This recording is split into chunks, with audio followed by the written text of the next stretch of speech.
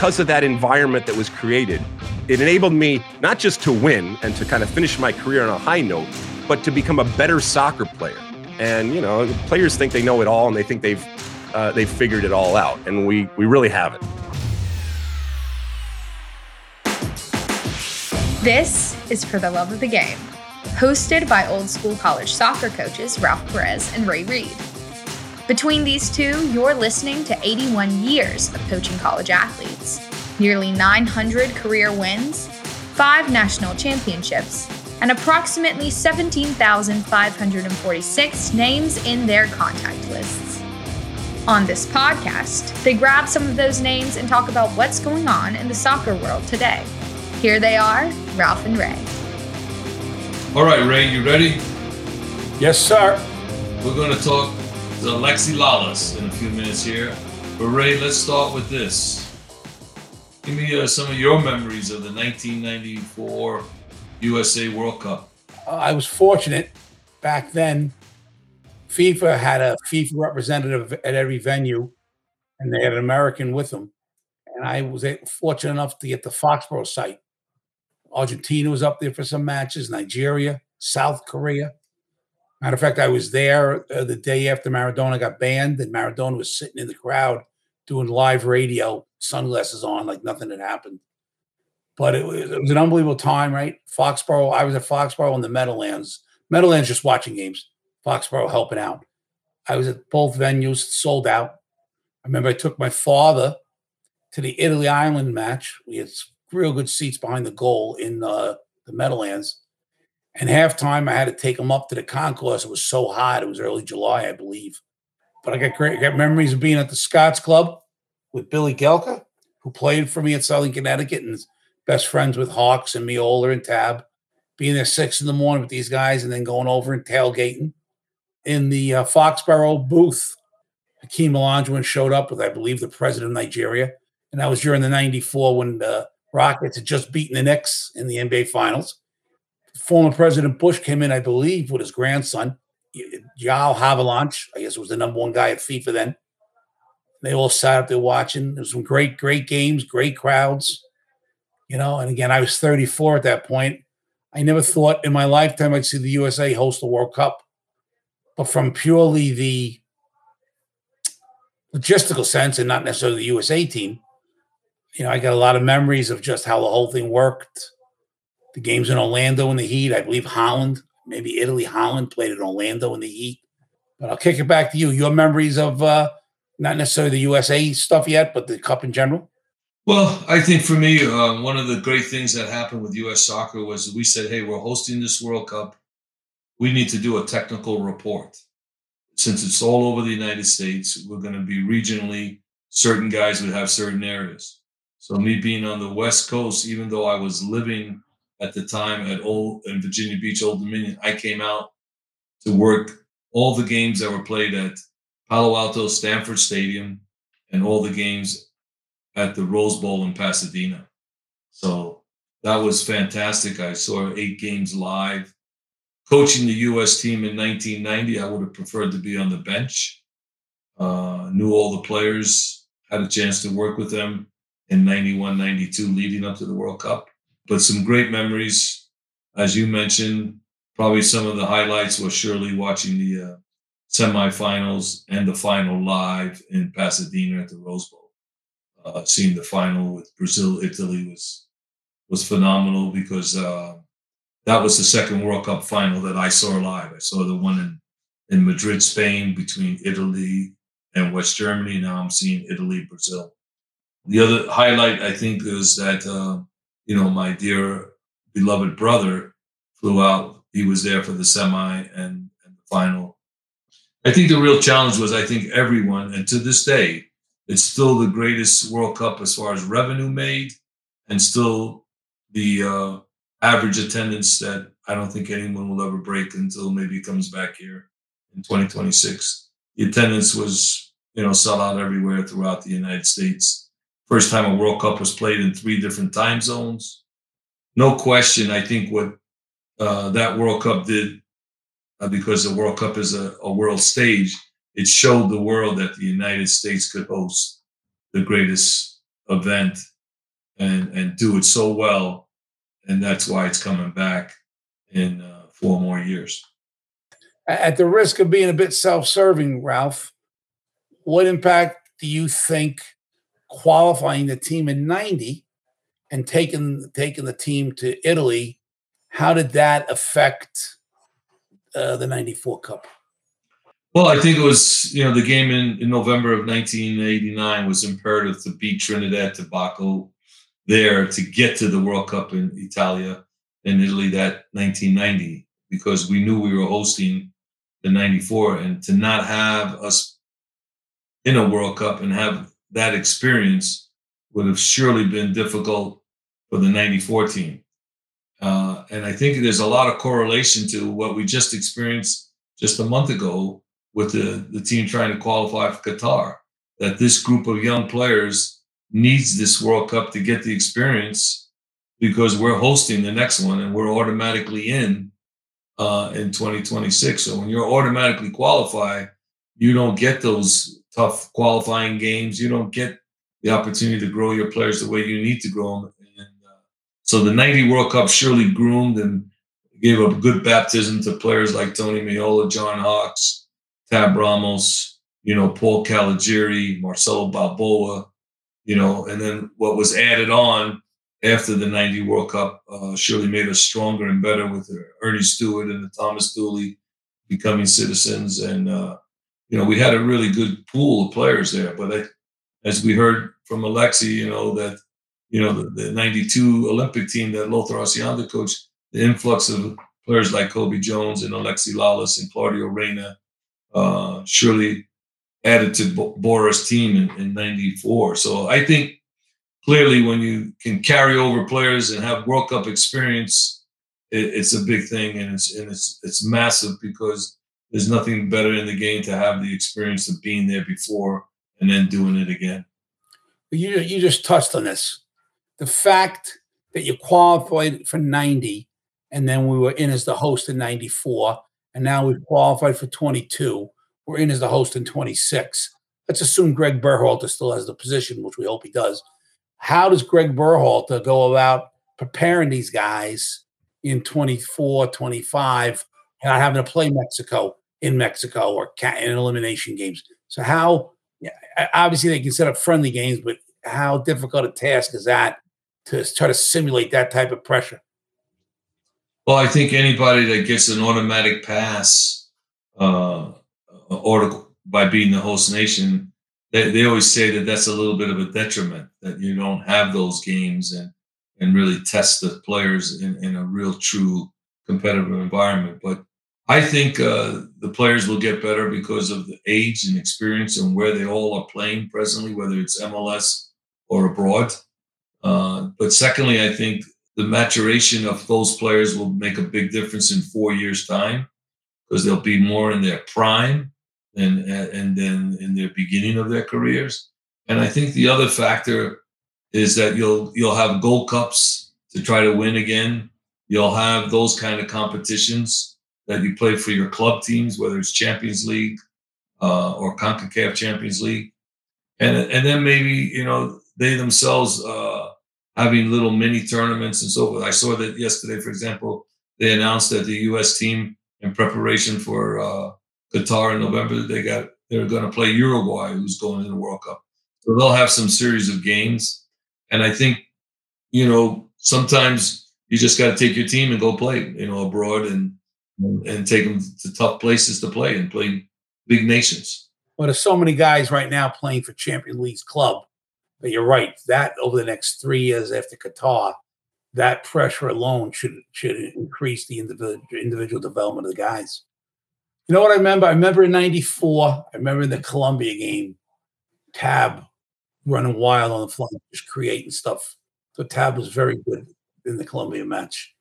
I remember watching Hawks and Tony, Alexi, obviously. And really, for me, as a young coach, young person then, I was a little bit in awe that, we had bridged the gap, and never did I, when I played in Long Island in the 60s and 70s, did I ever think, we would host a cup in '94 and be competitive, and we were. Well, I think, Ray, you're 100% right. I mean, I always tell this story that in 1985, I'm walking out of El Camino Stadium after we lost to Costa Rica with the chance to go to Mexico with Mr. Walt Chisowitz, and I was very disappointed. And his words to me were, just be patient. Just be patient. We're going to get there. And fast forward, in 1990, we're there. And in 1994, we have the World Cup in our country. So I think that what's transpired for soccer, everybody, meaning players, coaches, referees, administrators, in the last 30 plus years has been fantastic with the growth of the game at every level. And my memories with that U.S. team and writing that technical report, I got to watch 3 of the U.S. games live with the Colombia big win, because we had played Colombia 9 times and lost 9 times to them. We had played Romania with a great player like Hadji there. And then we, on July the 4th of all days, in the round of 16, we played Brazil. Those experiences for those players, for our fans, for everyone, I think were what you always want. Those are lifetime memories that you don't forget. And speaking to a lot of those players on that team, they really remember that moment more than anything else, as we heard all the time, that, they last for you, that makes such an impression that it's the best. I mean, let's face it, to coach or play or referee in a World Cup is fantastic. And when you're wearing the U.S. colors and you're hearing the anthem and you're representing the whole country, I don't think there's anything better in my lifetime that I've ever experienced. And I know the players all feel the same way.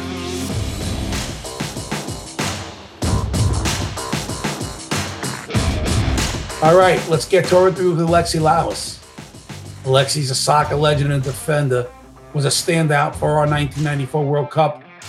He's been the GM of the San Jose Earthquakes, New York Red Bulls, and the LA Galaxy. And in 2006 was elected to the National Soccer Hall of Fame. Today, he's a soccer analyst for Fox Sports. Okay, Alexi, you came into the national spotlight with the '94 Cup.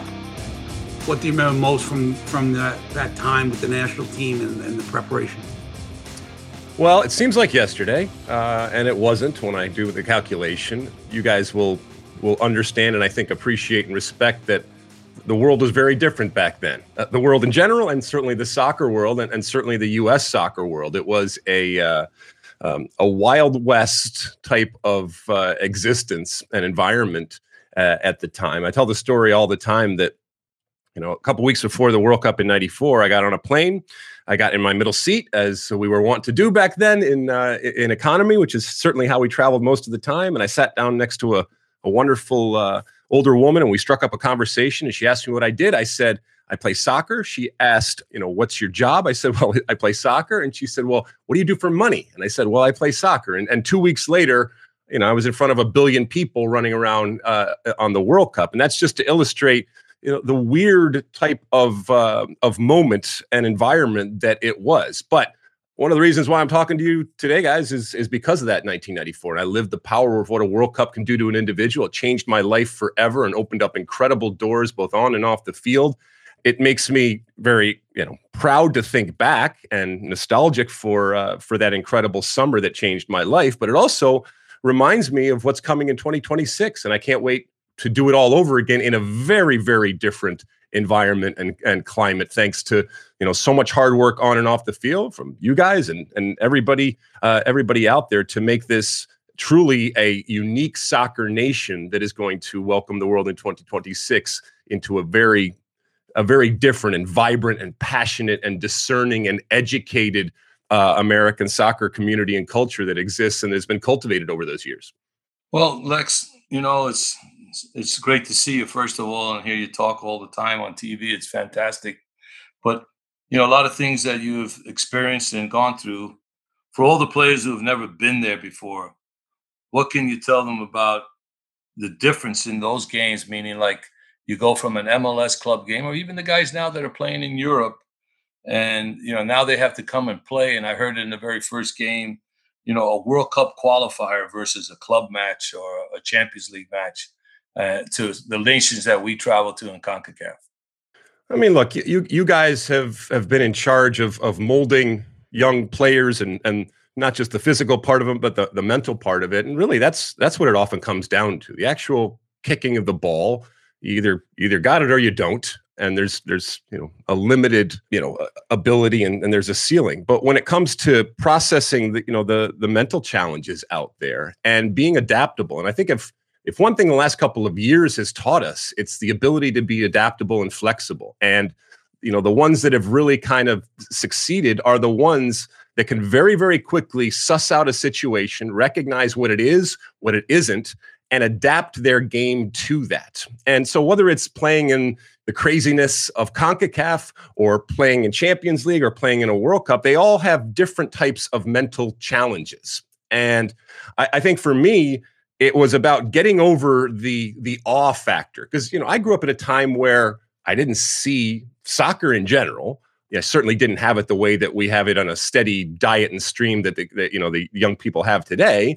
And so for me, it was not just realizing a dream. It was kind of pinching myself and then getting over the fact that I was there. I mean, I'll never forget walking on the field at the World Cup for the first time and being kind of taken aback that there wasn't a soundtrack, because I associated all big events, whether it was sports or entertainment, with a soundtrack going on. And to not have that music playing, it was a little jarring not to have that. And you got to get over that very, very quickly, because the whistle's going to blow.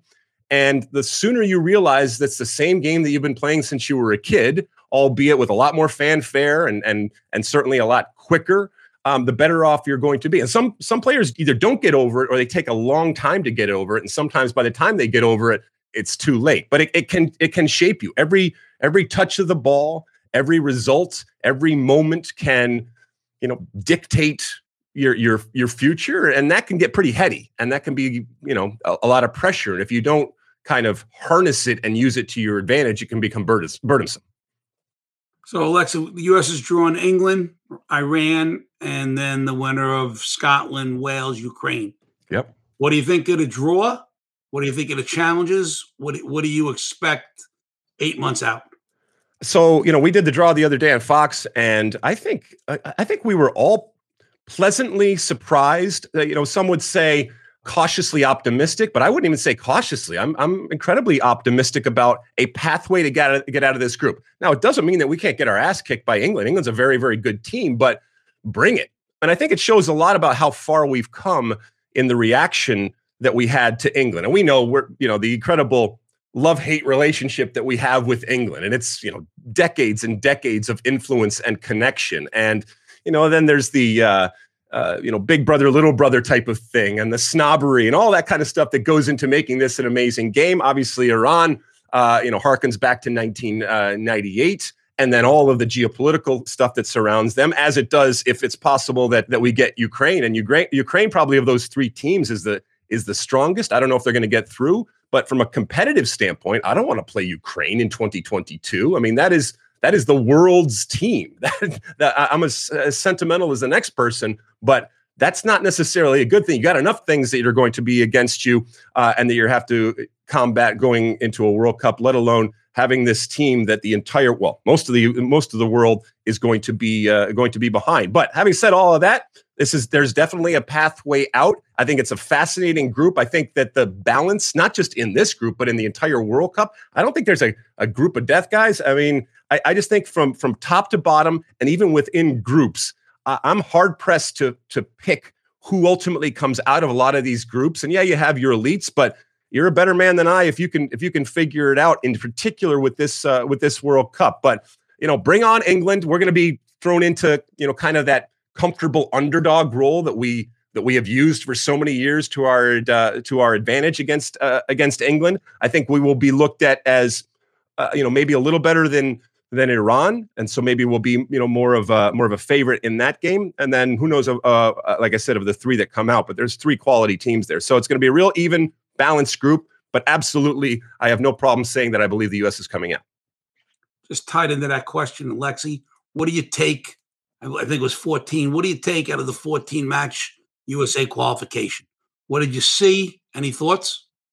From my perspective, I thought you saw a team that continued to mature and grow, and that's kind of obvious because they're so young and inexperienced. That was going to happen, and we saw it happen in real time.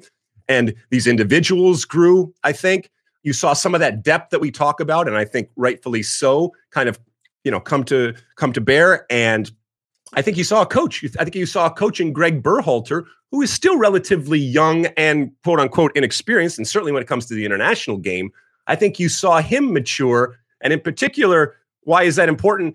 I think it's important because Greg Berhalter came in and kind of felt that he wanted to do some things differently in terms of the way that this team plays. Now, nobody's crying for him because, he has incredible talent at his disposal, and maybe and arguably the highest level of talent and the most depth and amount of talent at his disposal. And so these, as Tata Martino would say, these are champagne problems, but you still got to find a way to harness that and make some tough decisions. And he certainly made some mistakes along the way. But ultimately, his first task was to qualify this team. And he did that. Right now, I think the biggest question mark, it's not a problem. It's just the reality of the situation of the last couple of years. Everything that we are basing our assessment on, either Greg Berhalter and this team, is relative to them playing in CONCACAF, because that's pretty much all that they have done. And we know it's about much more than that. We've always dominated in CONCACAF. We've been to many, many World Cups. So the achievement the other day of qualifying the team gets a pat on the back, but we don't want to break our arms patting ourselves on the back because we've been there before. And ultimately, I think the real assessment for him and this team is going to come in November and December, as it should, because that's really what it's all about. It's doing well at a World Cup and being able to come up against elite teams and look better than we have in the past. Lex, I got two questions, kind of separate subjects. One, you played at Rutgers, played for legendary coach Bob Riasso. Talk a little bit about your recruitment. I believe you're from Michigan, and your experience at Rutgers. Well, I did. So I grew up in Michigan, right outside of Detroit, and I grew up playing soccer and hockey. And I knew that I wanted to at least try to play Division I soccer. So that's what I wanted to do. What was possible was not necessarily what I was able to do. My father called up Bob Riasso, who was the head coach at Rutgers at the time, like you said, and said, listen, I got this kid. He's 6'4". He's done this and this from a soccer perspective. He's got okay grades. And Riasso said, well, let me see him. And so we drove the 16 hours out and, got off at exit 9 at the Turnpike there in New Jersey. And I went in and I met him and he said, well, listen, we're going through kind of a rebuilding year and I can invite you to preseason and I can get you into the agriculture school. Now, I grew up in Michigan. I did not grow up on a farm, but that was the best thing that I had going at the time. I was getting rejected everywhere. And this was basically, I did everything wrong in terms of finding a college, right? I did no research. I had never been to Rutgers University, let alone to New Jersey. And I got into the agriculture school, and I said, that's fine with me. The good news is, of all the programs that I was even looking at, this was far and away the best one. It gave me a stage and a platform and, a team with just incredible amounts of talent. As you guys know, in that area in New Jersey, and Rutgers being the state school of New Jersey, they were able to pick some really, really good players. And, it changed my life. Tell the audience a little bit about your broadcasting career. I mean, everybody knows you, what you found it to be, the challenges, the process, what you've gotten out of it so far. So from the moment that I basically, that my dad kicked my ass out at exit 9 off the Turnpike there, I always considered myself an entertainer. And sometimes when you say that, people cringe because they think that it's somehow you don't take it seriously or you're not competitive. And that's not the case at all. I just always recognized that I enjoyed practicing, which is another way of saying rehearsing. I enjoyed going on a field, which is another way of saying going on stage. I enjoyed putting on a uniform, which is another way of saying I'm putting on a costume. And I enjoyed being in front of people and getting that reaction. By the way, that reaction, whether it was adulation or in some cases hate. I mean, there was a punk ethos too that was going on there. I've always looked at myself as a performer. And when the ball stops rolling and I can't kick it anymore, I look for different ways to be able to continue to do that, to satisfy that. We can call it anything that you want, ego or anything, but to be able to do that. And so now when the red light turns on, to still be able to be involved in the game that I know and love all these years after I stopped actually kicking a ball. I'm incredibly fortunate. I'm incredibly privileged to be able to do it. And I'm keep pushing myself to get better and better and better. And there's more and more opportunities. And what's really interesting to me is to see the amount of younger people, shall we say, that in the past, they would use soccer as kind of a stepping stone to something else or something, quote unquote, bigger and better. But there's a whole generation now that's growing up that wants to be involved in American soccer media and just soccer media in general. And they look at that as the pinnacle. And I love that. Now, they can pry it from my cold, dead, redheaded hands, and I'm going to hold on to it as long as I possibly can, but they're coming. And I love that they are coming. I still got a lot to learn. I still make plenty of mistakes, but I love what I do. I love the entertainment aspect of it. And I love the fact that we can foster debate and discussion. You don't have to agree with me, but I don't think our game has enough platforms where we talk about the game in different ways, obviously civilly and respectfully, but also with an understanding that it can be incredible entertainment. And the things that we talk about when we're, at the bar or at the kitchen table or, out with buddies or something like that, that can be incredibly interesting. It can be incredibly entertaining. And from a soccer perspective, it's something that every sport needs, including soccer. So it can help with the growth of the game. Well, I think also, we've got some great personalities in television, but still parts of the country, soccer doesn't get its due. And I think it's because the media, they're uncomfortable with it. Yeah. So the young people, they now become bloggers. The young people that start writing for papers, not just being on television, young people on radio. I think it's going to help grow the game, guys and girls. Just like when corporate CEOs are young people who played soccer and are willing to put money behind the National League, behind the MLS. So I think you're right. I think the more and more young people that get involved at different levels and different layers, it's only helping the game grow in this country. Yeah, but we also have to be very careful because as we continue to grow bigger, there's a tendency to look down our noses when people come to the game. The last thing that we can afford when it comes to American soccer is to be exclusionary and to not be welcoming. When people want to come into our tent, we got to make it as welcoming as possible. All right. So I will sit and I will explain what a throw-in is or offside. What I don't have time for is people that feel that it's beneath them to even look at it. And, whether it's in the media or elsewhere out there, that's a problem that they have. But if you're just learning it, I got no problem. I will explain it to you. I love it. I'll put my arm around you. You guys know, it's not that difficult a game to understand. And very, very quickly, you can get bitten by that bug. But the worst thing that we can do as a soccer playing nation is to have those people either not know that the tent is there, or when the tent is there and they poke their head in, that they feel intimidated or they don't feel welcomed by the sport. And so I think we have to guard against that, whether it's people in the media or anybody else out there, because we need as many people coming into that soccer tent as possible. And there's plenty of room. It's warm, it's inviting, and it's a wonderful life, and it's a wonderful tent. That's right. I got another one for you, but I'll kick it over to Ralph first. Okay. All right, Lex. Hearing you talk takes me down memory lane. I have to say I had the due privilege of having you on my team, coached against you. I even go back, maybe you don't even remember this, 1991, my team at Old Dominion came to Rutgers in that NCAA first round game, lost to you guys 2-0. A good team, as you mentioned, team that was good enough to win it all. And I love Bob Riasso. I mean, he's one of my favorite college coaches of all time.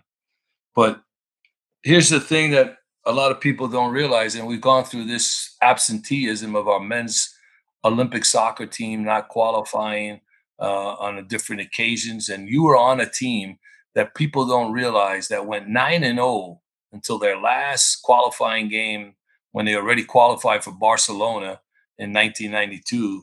So I just would like for you to share not only that little run with those guys, because it was a hell of a team you had in 1992, made up some great players there on that roster that played with you in 94 as well. But I guess the question I have for you is that Olympic experience, because the Olympics are such a unique thing to anything we as Americans, cherish and love. So I'd like you to share that with the audience.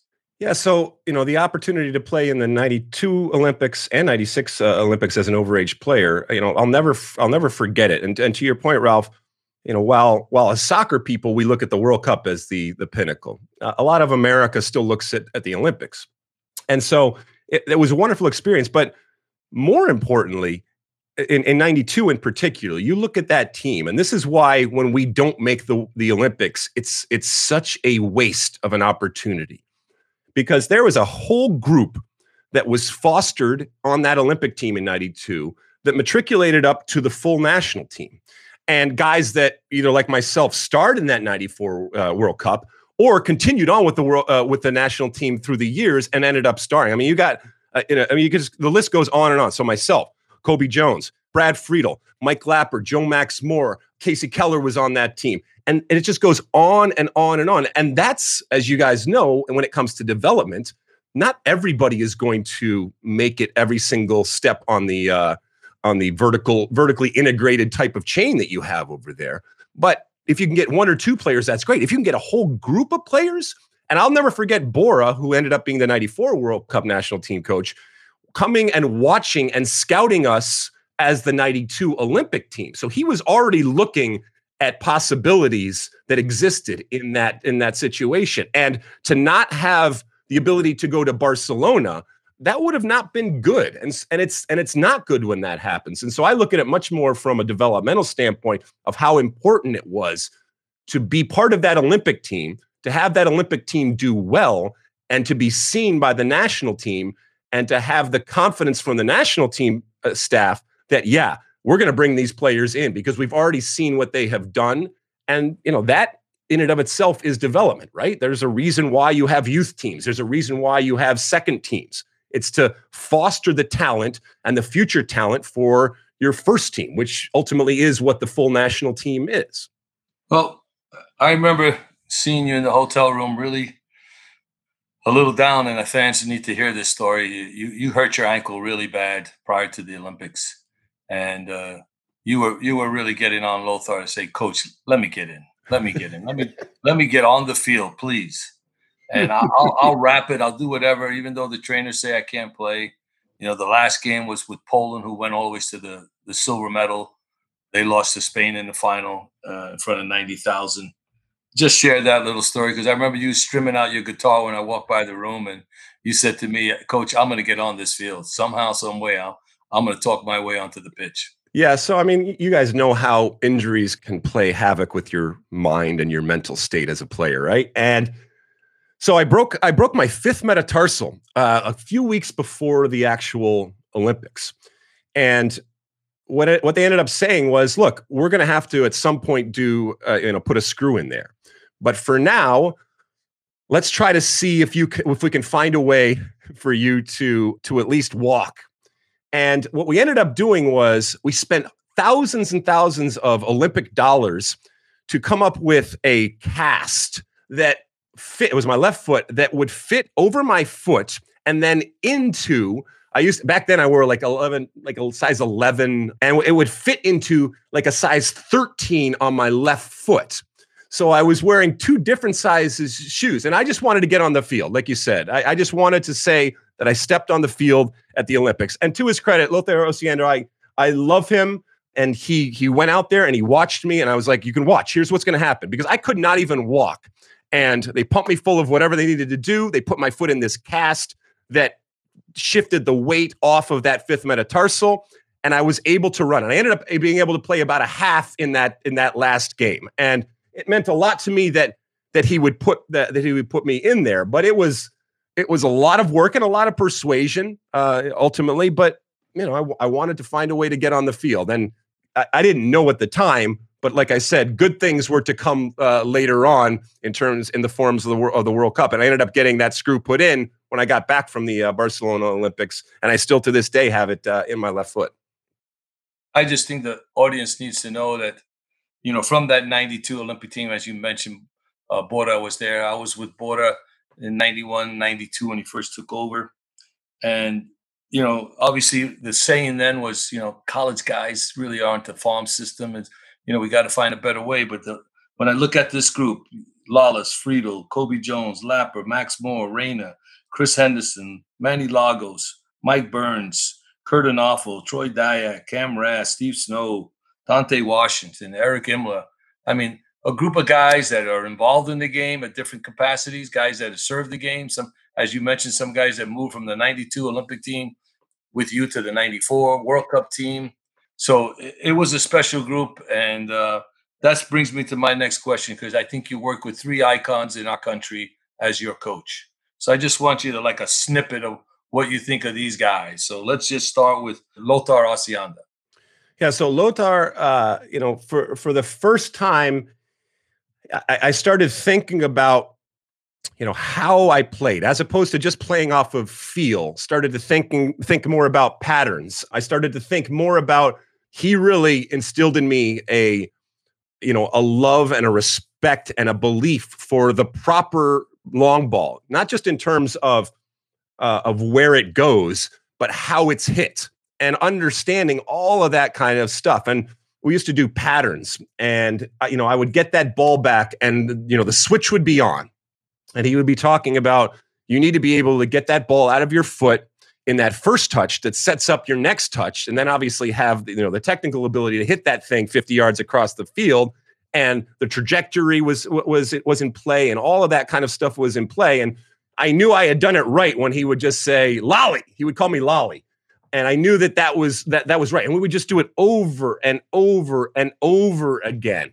And so there was the X's and O's part that I loved and appreciated about Lothar. And then there was, as you guys know, it's not all about that. It's also about finding what motivates people and understanding your players. And so, he would make a comment in a good-natured way about my hair or something like that, or, the guitar playing that I was doing or something like that. And while on the surface, that's an innocuous kind of throwaway type of interaction, but all of that comes into play in terms of the relationship and the dynamic that you have with the coach. All of it matters, even though you might not think it matters in terms of what you do on the field.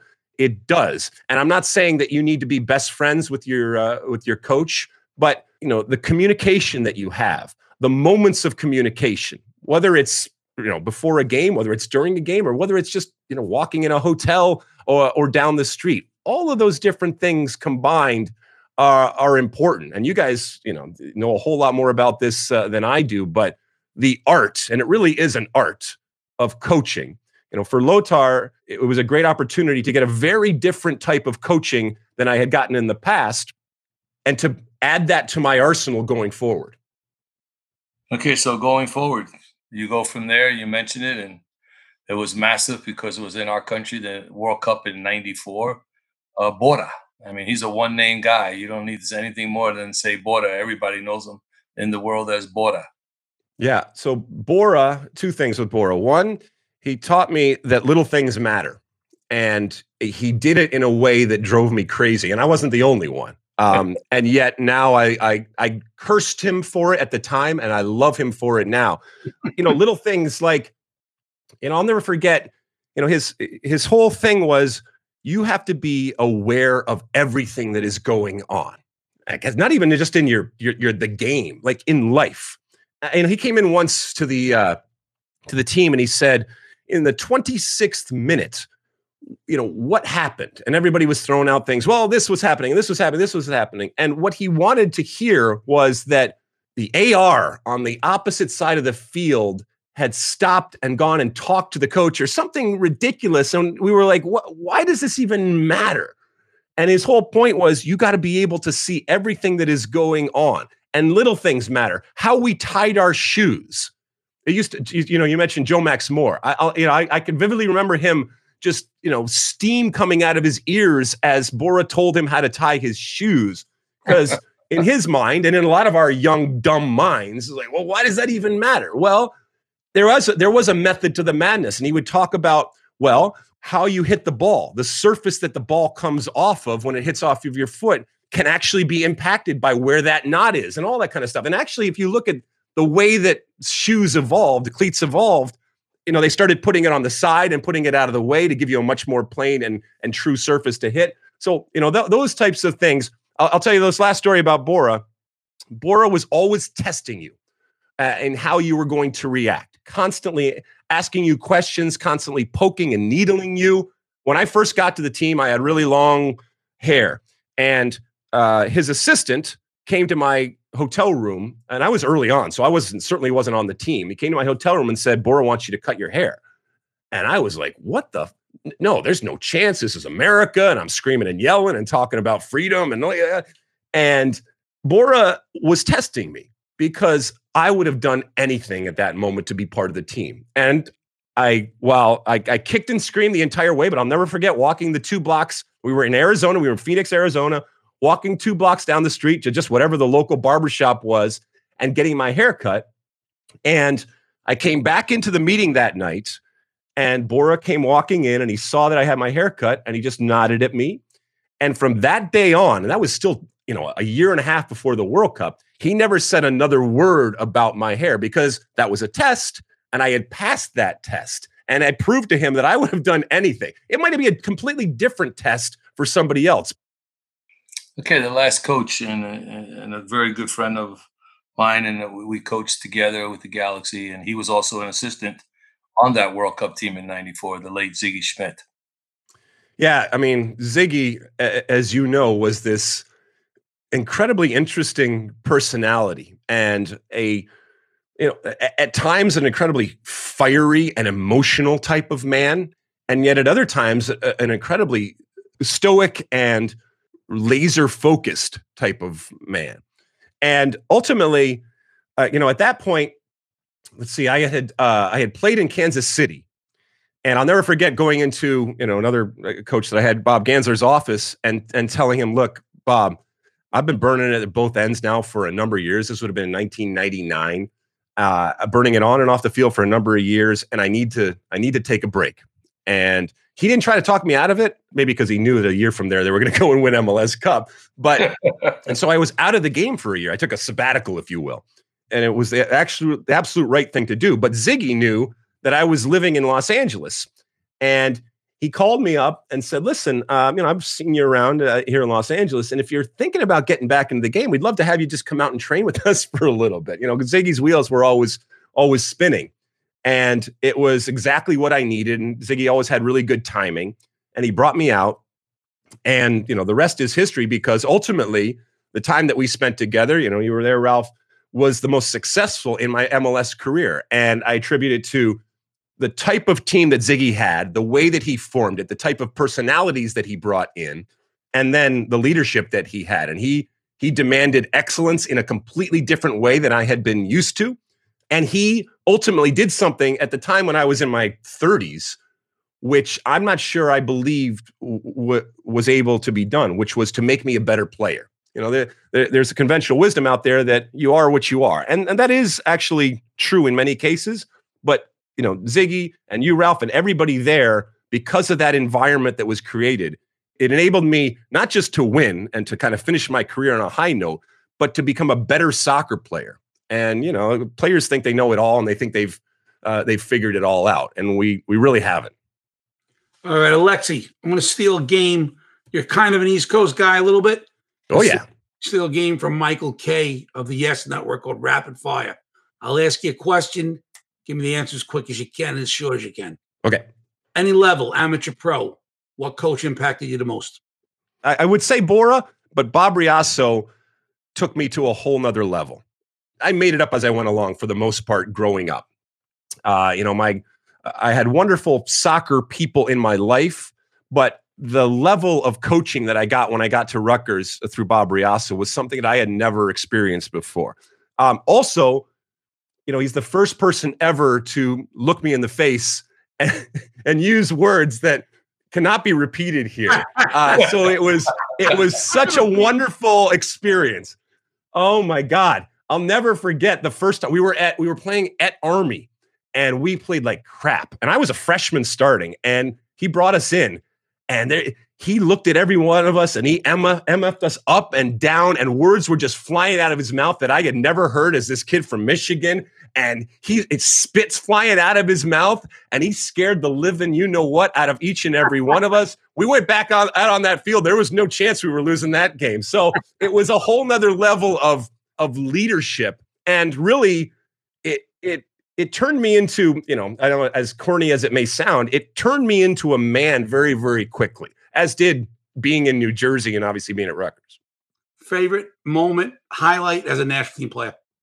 Look, guys, I'm here talking to you because of the '94 World Cup. It changed my life forever, and timing is everything in life. I had good timing. I had a lot of hair and a modicum of talent, and never has so much been done with some hot oil treatments and some scrunchies and some and like I said, a bit of talent there. So the summer of '94.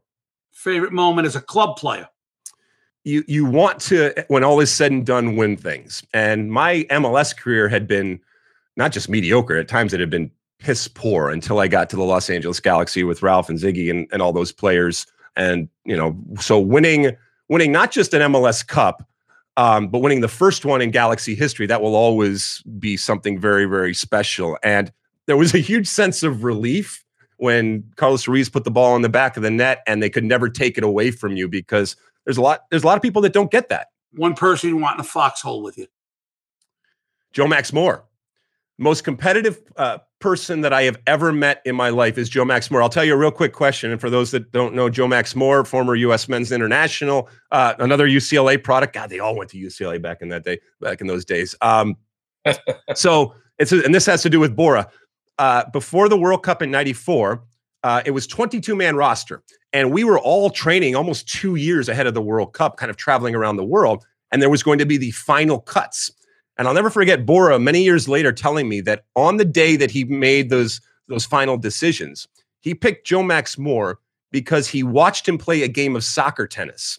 And Joe Max Moore, for those that don't know, as I said, was the most competitive man and player that I've ever come across in my life. He wanted to win at absolutely everything. He was wired and is wired differently than all of us. And he couldn't turn off that competitive drive. So it didn't matter if it was a World Cup game or a game of tiddlywinks or, watching ants on the sidewalk go. He needed to win. He needed to constantly win and beat you. And so that competitive drive and spirit was on display in that moment, in that game of soccer tennis. And Bora Milutinovic, the head coach of the national team, looked at him and said, this is the last part of the roster, and I need people that are going to go through a wall for me. And that in that moment, Joe Max Moore made the '94 World Cup team. Last question from me. My former player, your broadcast partner, what are your thoughts on Rob Stone? Oh, God, how long do you have? So I've known Rob now for decades and decades. And first and foremost, he's one of my best friends. And just a wonderful, not just a friend, a wonderful father, a wonderful servant to the sport. And keep in mind that, this is a legend in a lot of different sports when it comes to broadcasting, but near and dear to his heart has always been and will always be soccer. And his championing of this sport is a constant. It never, ever dies. Even when he's off doing, huge events, college football, he does everything from college football to bowling to wrestling to a million different things. He always comes back home, and home for him is soccer. And I am so happy to be able to call him a friend and to be able to work with him, because it's an absolute pleasure to look down that desk now for so many years and so many tournaments, including the tournament coming up in November and December over there in Qatar. And anytime I get to look down that desk and I see Rob Stone down there, I know it's going to be a good day. Look, he has always been humble, and my interactions are not nearly now as much as you are with him. He is still humble to me. He's the same guy I had in the state team. I call that guy for anything. We're doing a thing for John DeBrito, who passed away. I call him for anything. The guy gets back to me within 24 hours, and 9 out of 10 times it's a yes. He's a tremendous guy. Yep. Tremendous guy. And I watch him on the Big East pregame show for football, for basketball, the Big Ten football. And you're right. Whether he's with Urban Meyer, with you and Stuart Holden, does not matter who he's with. He fits in. Donnie Marshall, he knows what he's doing. He's very comfortable, and he's good at deflecting to the marquee guys, which are you and Urban, and has no problem doing it. He's an amazing guy. Don't tell him I said any of this. I won't. Absolutely not. Don't get his head any bigger. Absolutely not. Time. Ralph, back to you. Okay, Lex, so we'll put a wrap on this, but I think, again, sometimes just like the story you shared about the fifth metatarsal, I always happen to be with you at this game, U.S. Open Cup final against New England Revolution at Cal State University of Fullerton. And the late Fernando Clavillo, another teammate of that 94 World Cup, was the coach of the Revolution. And the Revolution was snake bitten by losing to the Open Cup, losing MLS Cups, just like the Galaxy for the first three. But I just want to this day, whether it's Dr. Padilla or Howard or Lieberskin, they all wondered what motivated that goal celebration, the golden goal, and how did you come to the grips that when to end that run? Go ahead, it's yours. So Cal State Fullerton, as you know, has a long history when it comes to soccer. We actually used to play national team games there, and NWSL just was playing games there just the other day. So it continues to be a iconic type of venue. And for those that don't know, there's the whole end zone, if you will, of this stadium is, for lack of a better word, like kudzu or something. Like it's just this incredible, green mess. And at that point, I wasn't starting. And so inevitably, if you're not starting, you will just get to talking to people. And inevitably it will come to, well, what would happen and if you got in there? And this was just starting to be the time where you would kind of plan out your celebrations if and when you score a goal. And I knew that if I got in there, the chances are there was going to be a set piece, and that's where I did my damage. And so I remember turning to, I can't remember who was on the bench there, Peter Vallanas or somebody like that, and saying, I'm gonna run up that hill. Now, I had never been to that hill. I had never seen it. And as is often the case, your eyes tell you something and the reality might be something differently. So anyway, I get on the field, I score a goal, and I start running, and I gotta play this thing out now because I've talked about it. And I get going, and it becomes very, very clear very, very quickly that I have completely misjudged how deep this is and the thicket that it actually is. And even being 6'4", and you can actually see it on the tape, I start high stepping just to try to get over some of this, brackage and stuff like that. And I get about halfway up the hill, and I said, well, this is as far as I'm going to get. And that's when I stopped my celebration. But I'll tell you what, to this day, I still get people that ask me about that and come up and talk to me about that. If everybody that asked me about that goal was actually at the game, then there would have been like 60,000 people there. So it's a cool moment, and people still, it kind of has taken on a greater, folklorish type of meaning out there. But yeah, it was a good day. Put that ball in the box where I can get it, and oftentimes good things happen. All right, my last question. I'd be remiss because my dear assistant coach who's put up with me for many years here at University of Redlands asked me to ask this question. When did you come to the conclusion about set pieces when you coined that phrase? Was it still as a player or when you got into the broadcasting? Well, I mean, as a player, I knew how important they were. And, as a defender, your moments to shine often are obscured. We can appreciate them and we can respect them, but it's not going to make, the nightly news.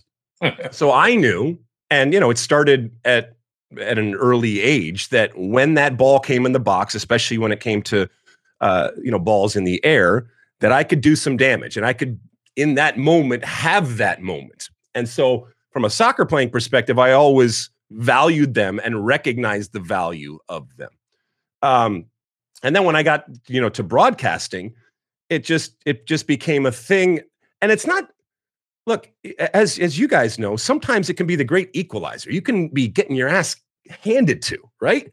And yet you get that one set piece. And if you're organized and you have players that can put the ball consistently in an area, and you have other players on the other side that can get their head to it, it can be the decider. And it can be the decider at the highest level and at the lowest level. And so I started, talking about set pieces and really kind of hammering home how important it is. And you guys know from a coaching perspective, set pieces, they are about execution, as we all know. They're about preparation, and they are about turning on or turning off in that moment, because it's the one time in our sport where it starts to approximate our other American sports, right? Because it is a situation where it has been planned ahead of time. There's a stop and a start of it, and it happens, and either it goes off well or it doesn't. And I know you have recirculation and all that kind of stuff, but I love that there is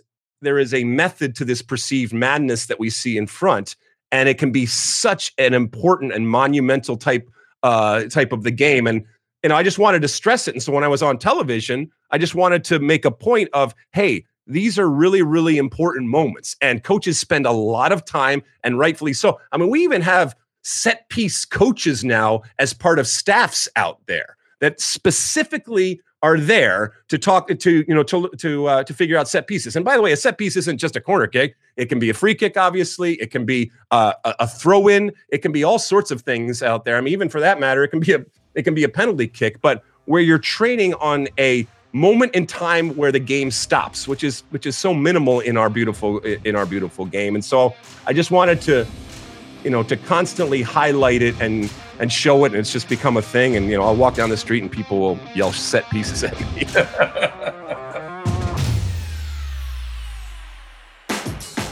Hey, listen, before we go, I just want to say thank you to you guys for everything that you've done. I know a lot of us that kick the ball and everything get a lot of attention and praise and credit and all that kind of stuff. The amount of work and energy and resources and, let's be honest, toil that has gone in for now multiple decades, it deserves attention and it deserves praise. And it's you guys and it's your colleagues. And so whether it's the college game or the professional game out there, just a kudos for everything that you're doing. And even if it's just, a podcast or something like that, all of this matters. And it's all part of that tent that I was talking about. It's all part of this incredible American soccer family that we have that just getting bigger and bigger each and every year. And the pride that I feel and the honor that I feel just hanging out with you guys, I can't overstate it. Alexi, thank you for all you've done for the game and all you continue to do. Thank you. Alexi, it's been a real pleasure to have you on, but more importantly, it was a real pleasure to say that I had the opportunity to coach you, and I'm really proud of what you did for the American game on the field and as well now in the broadcast booth. So continued success, my man. That's very kind of you. Thanks, guys. Thanks for listening for the love of the game. If you like this show, please give us a rating and a review. Share this with all the social medias and tell your friends.